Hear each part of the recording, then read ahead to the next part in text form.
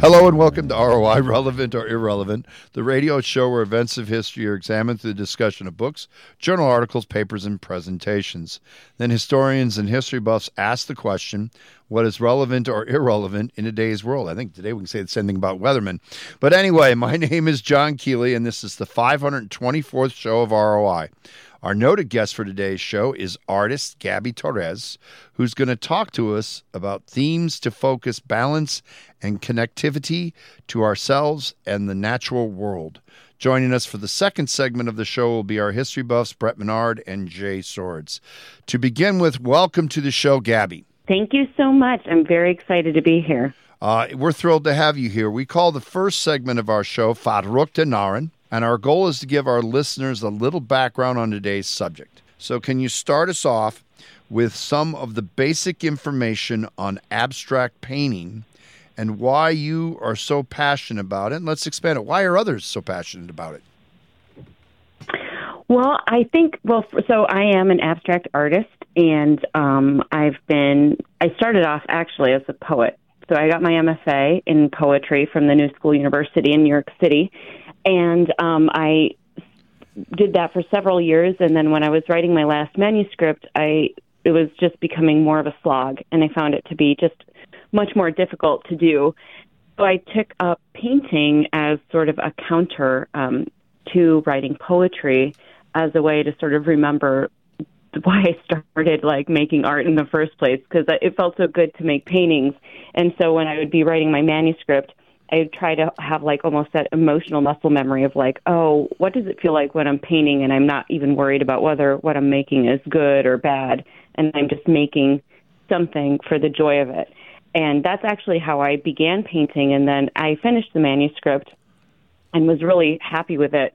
But then I realized I didn't, at this time in my life, I was I just don't want to do this anymore. And so I kind of focused fully on visual art and creating these abstract pieces. And I think something for me that I've noticed with abstract art is that it's, I always tell people when I've done some workshops and classes that I feel like making abstract art is a real act of courage. And I think making all art is a real act of courage. But for me, the reason I find it courageous to create abstract art is that at least when I do it, I don't necessarily have an end point in mind. And so there really is a lot of trust and a lot of sort of faith in just the process itself of putting paint to canvas. And you have to let go of a lot of your stuff in order to be able to create the painting, and to have that trust in yourself to know when to step away and know when it's done. And so I think that's why people enjoy making abstract art. A lot of other abstract artists I've talked to have expressed those similar sentiments. And then in terms of just audience, I think people love the opportunity to have their own interpretation on something. And so I just, a lot of times people are oh, I see this particular thing in your painting, or I see this animal. Or people will be oh, I feel these feelings when I look at your work. And so I kind of think that's the attraction of abstract art, honestly, is just the openness of it, and that it allows people to see what it is they feel or what they want to see in your work. So yeah, I don't think I put that into a historical context, but there's an answer for you. You don't have to. Oh, now, talking about the issue of the manuscripts, three individuals here, we've all wrote masters. So we totally understand that when you came to the last page of doing that last manuscript, you're I am done. My co-host, yes. His thesis was 31 pages long. Do not listen to him. But anyway, Brett and mine's were much longer. But the aspect of abstract art, because I've always been fascinated by art as well. When people look at abstract, of course, and I agree with you 100% about courage, because you're trying to present something that the normal, everyday eye rarely sees. It has a lot of resentment. You have people that I think, and I've heard it a million times, instantly write it off. But I had some friends of mine that were really good at it, and they said what gave them their drive for doing it wasn't just, like you said, its own interpretation, but how it kind of reflects and interprets with time itself. Or do you follow that theory as well? Absolutely. Absolutely. I think that's one of the most fascinating parts of abstract art, is that it is also this relationship with time, and the interpretation can change as time passes. And I even find that in work that I've done where, I might have been in a certain part in my place in my life and creating this work, and then I go back to it and it feels totally different to me because I'm in a different place or time has passed. So, it is.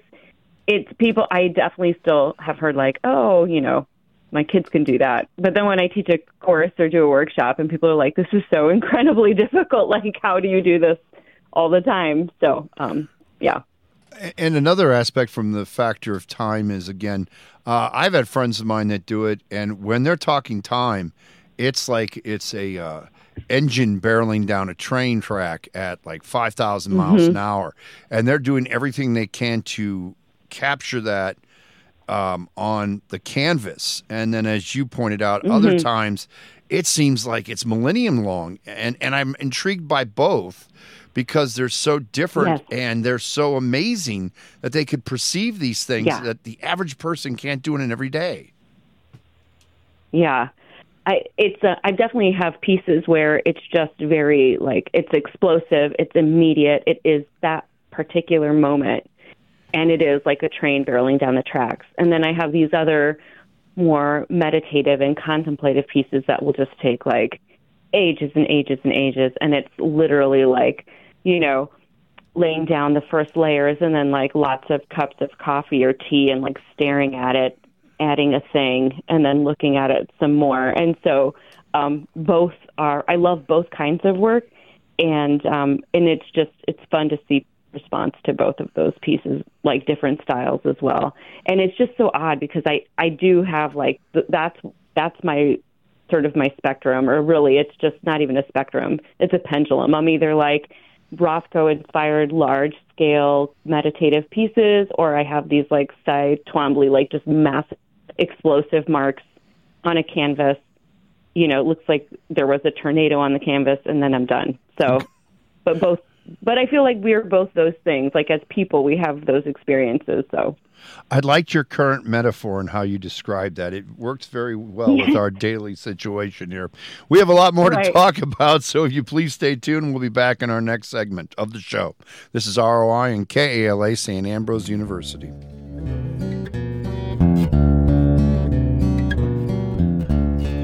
In times of joy, in moments of grief, broadcasters come through, even when all else fails. Today, with more ways than ever to experience the moments that transform our lives, Americans still choose broadcast radio and television more than all other media combined. We are the local broadcasters of radio and television, reaching more people, touching more lives. Brought to you by the National Association of Broadcasters and this station. Hello and welcome back to ROI, Relevant or Irrelevant, the radio show where events of history are examined through the discussion of books, journal articles, papers, and presentations. Then historians and history buffs ask the question, what is relevant or irrelevant in today's world? My name is John Kealey, and this is the second segment of our show, which is referred to as the kitchen table. Our guest for today is artist Gabriella Torres, who is talking to us about themes to focus balance and connectivity to ourselves in the natural world. Our history buffs for today's show are Brett Monnard and Jay Swords. Brett, why don't you start us off? Gladly. So if someone is not familiar with or comfortable with abstract art, where do you recommend like dipping a toe in the water to sort of get a sense of it? Do you mean like them actually participating in and creating abstract art, or maybe just an introduction to abstract art? Probably an introduction to abstract art, although either of those answers would be fascinating. So I feel like and I might be just super partial to Rothko because he's one of my greatest influences and my first favorite artist, but I just find his pieces to be very accessible, and people, I think, that's a great introduction to looking at something that is abstract. And although I think he's technically like a color field artist, he's still considered abstract. So, and I feel like that's a great starting place for people who might feel otherwise like this isn't for me or I just don't get it. Like those paintings are just, there's something so special and beautiful about Rothko pieces that are inviting for everyone. Like, I also would say in terms of starting an abstract piece, or if someone was just like dipping their toe into possibly creating one, I started off with watercolors and like tiny pieces of paper because really, firstly, watercolors are just, they have such an ethereal and beautiful quality to them. Water does most of the work anyway, and so it kind of naturally becomes really pretty and you don't have to do a lot. And it's really just becoming comfortable with like putting pigment onto a substrate and having fun with it and seeing what it does. I think both of those are like, would be great introductions to either looking at a piece of abstract art and or participating in trying your hand at making your own abstract art. Jay. So our theme here is talking about connecting with the natural world, and I think it's a natural and a reasonable question to ask: how can a piece of abstract art, which is by its nature abstract, connect to a natural world, which is by its nature very concrete? How do we make that connect? How do we use one to connect to the other?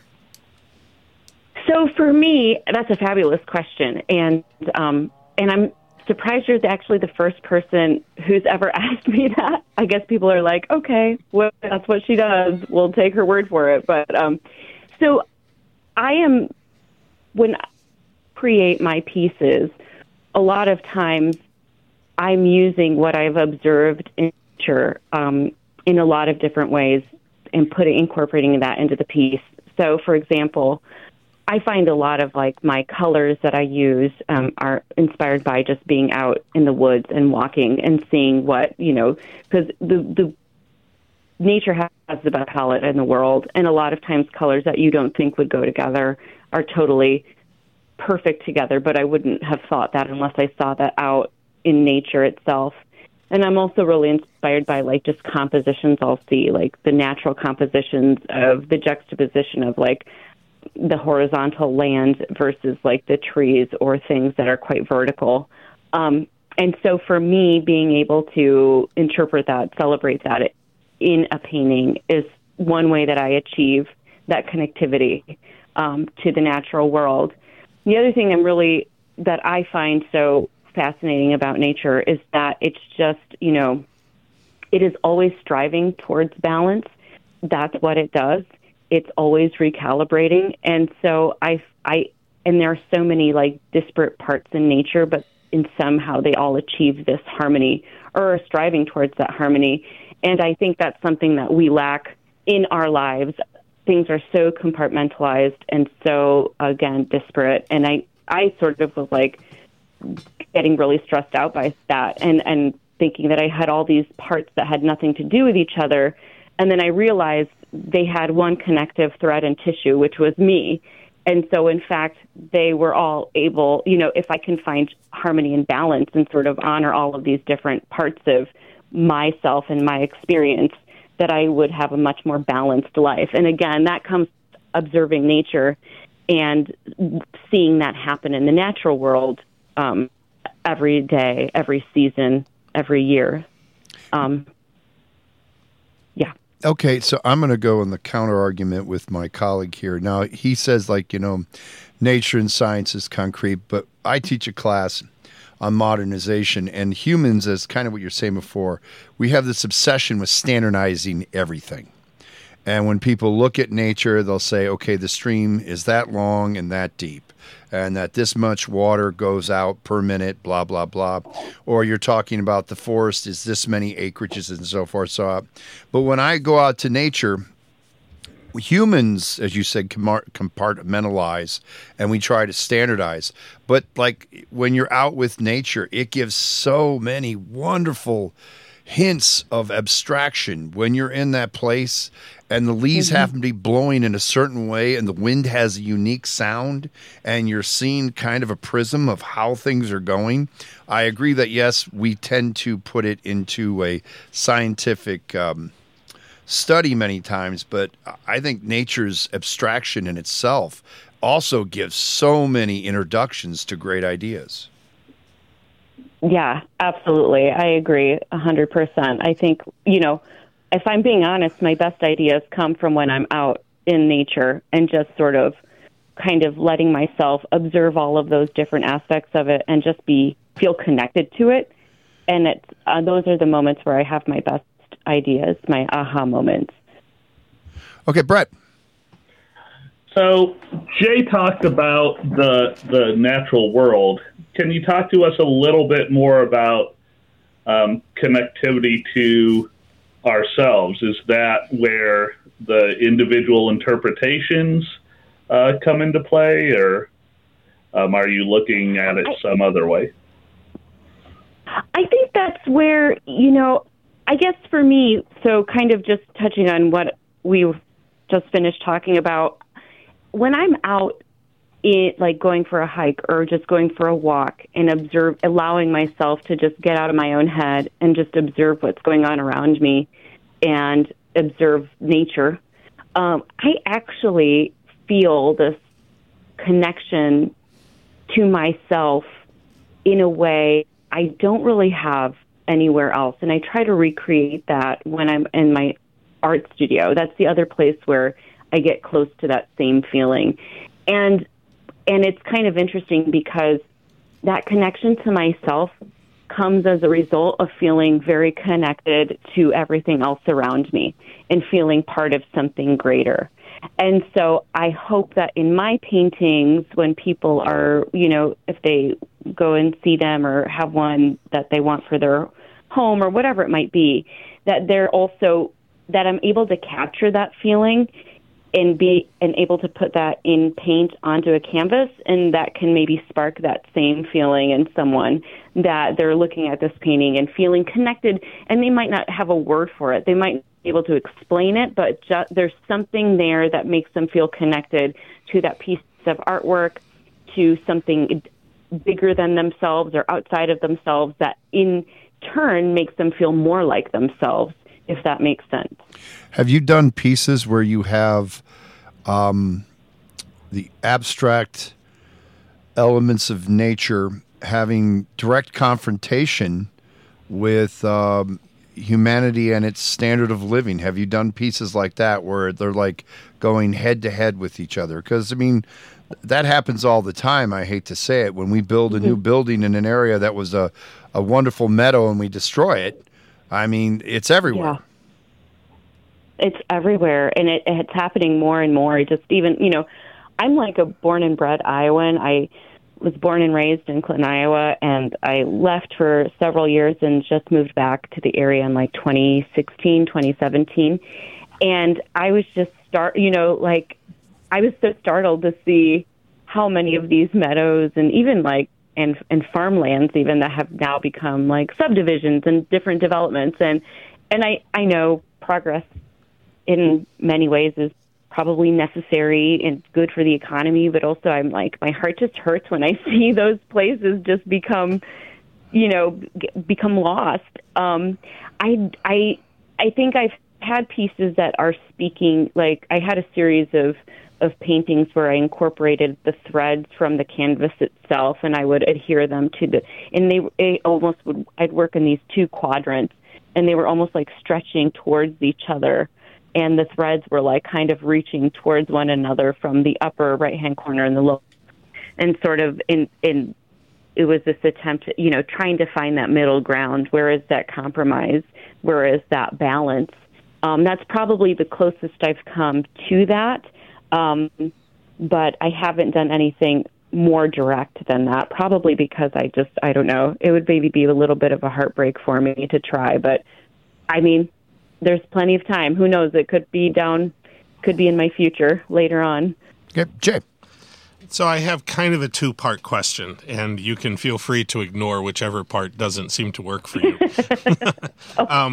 So I just got a wonderful opportunity to go up to the Chicago Museum of Art and see the Salvador Dali exhibit that just opened there. And to me, as an untrained non-artist, Dali seems extremely abstract. And so I'm wondering how wide does the definition of abstract art go? Does it go far enough? Now, he certainly didn't call himself that I've ever read, but it sure seems to me that way. And then my second question, which kind of ties to that, is more philosophical, in that in philosophy we've been arguing for millennium whether art is something that can be quantified or if it is simply an opinion. And so I'm just going to ask you, which side of the equation do you come down on? Is art what I like, or is there actually, can you make real arguments that this is good art or bad art? Both good questions. So I'm going to try and see if I can tackle both. I would also consider him abstract, although I believe technically he's a surrealist. Correct. Although I guess for me, when I think of abstract, obviously, so Pollock, of course, Joan Mitchell, just the New York abstract expressionists definitely come to mind, where it's less representational, and like you wouldn't even be able to say, oh, that's a person or a teapot or anything, because it is just like colors and marks on canvas. So that's kind of an answer to your first question. I guess in reference to the second question, I think art is very subjective. And there's no denying that, and I do believe it is subjective. That being said, though, I do feel like there is a certain something that makes a piece good or great. And I wouldn't necessarily be able to say exactly what that is. I think composition and a good sense of composition has a lot to do with it. I feel composition is so important in painting and is really what allows you, if you have a good sense and handle of composition, you basically have this entire language at your disposal that you can utilize to communicate. And so I think good paintings have a definite handle on color and composition because those are their tools. That's the language they're using, and you have to be really comfortable and have a real good foundation in that, I think, to make good work. Brett. That's just my opinion. Okay. Right, no problem. No, Brett. So at the beginning of this conversation, you talked about having the experience in the gallery where people would come up to a piece and go, "Oh, my kid could do it." So how do you respond to that? I'll have them come to my studio. You can try too. You're too polite. Listen, if you look at the dad, the child isn't that talented. What are you talking about? No. But there we go. You don't have to be nice. Yeah. What's the old joke? Honestly, though. No, go ahead. I was just going to say, 30 monkeys typing perpetually can produce a Shakespearean play. Right. Yeah, right. If you have several million years to work with. Right. With those same 30 monkeys, yeah, you might have a shot. Right. You might get a sonnet. Okay. Exactly. It is customary that we give our guests last words on our show. Gabby, why do you think knowing about how art can impact both individuals and their larger community is relevant in today's world? I think that we are at a point historically. I think that we are at a point right now in our society where art is becoming more essential than ever. I think it's so necessary. There is so much turmoil that is happening constantly, a barrage of like terrible news, terrible traumas that communities are experiencing all over. And I think it is natural and essential at this moment that we turn to art to help us make sense of things, to help us process, but also to help us unify again and be working towards a goal of hope and of possibility. That's if I can leave on a last word, I think I would leave with that. Okay. When we come back, we'll wrap things up, so please stay tuned. This is ROI on KALA, St. Ambrose University, 106.1 FM. You're listening to Relevant or Irrelevant. This series is produced at St. Ambrose University's KALA Radio and has been honored by the Midwest Broadcast Journalists Association and the Iowa Broadcast News Association for excellence in public affairs journalism. You can hear this edition of ROI and many previous programs in this series by visiting Spotify, Google Podcasts, SoundCloud, plus Apple Podcasts. ROI airs Friday nights at 9:30 p.m. on KALA HD2 and can also be heard at 106.1 FM in the metropolitan Quad City area. You can stream this show every Friday night at tunein.com. Search for KALA HD2. This concludes the 524th show of ROI, Relevant or Irrelevant. Our producer and engineer is Dave Baker. Our program manager is Rick Sweet. And the theme song for our show is titled Kayla's Theme, which was written and performed by Mark Zaptel. My name is John Kealey. We would like to thank our noted guest, Gabby Torres, who talked to us about the themes to focus balance and connectivity to ourselves and the natural world. The history buffs for today's show are Brett Monnard and Jay Swords. This is ROI, Relevant or Irrelevant on KALA. The views expressed on this show are not necessarily those of St. Ambrose University or KALA. We would like to wish all our listeners to experience the great Basutu proverb, Chotso Pula Nala, peace, rain, and prosperity. And remember, historians are horrible fortune tellers. Good night.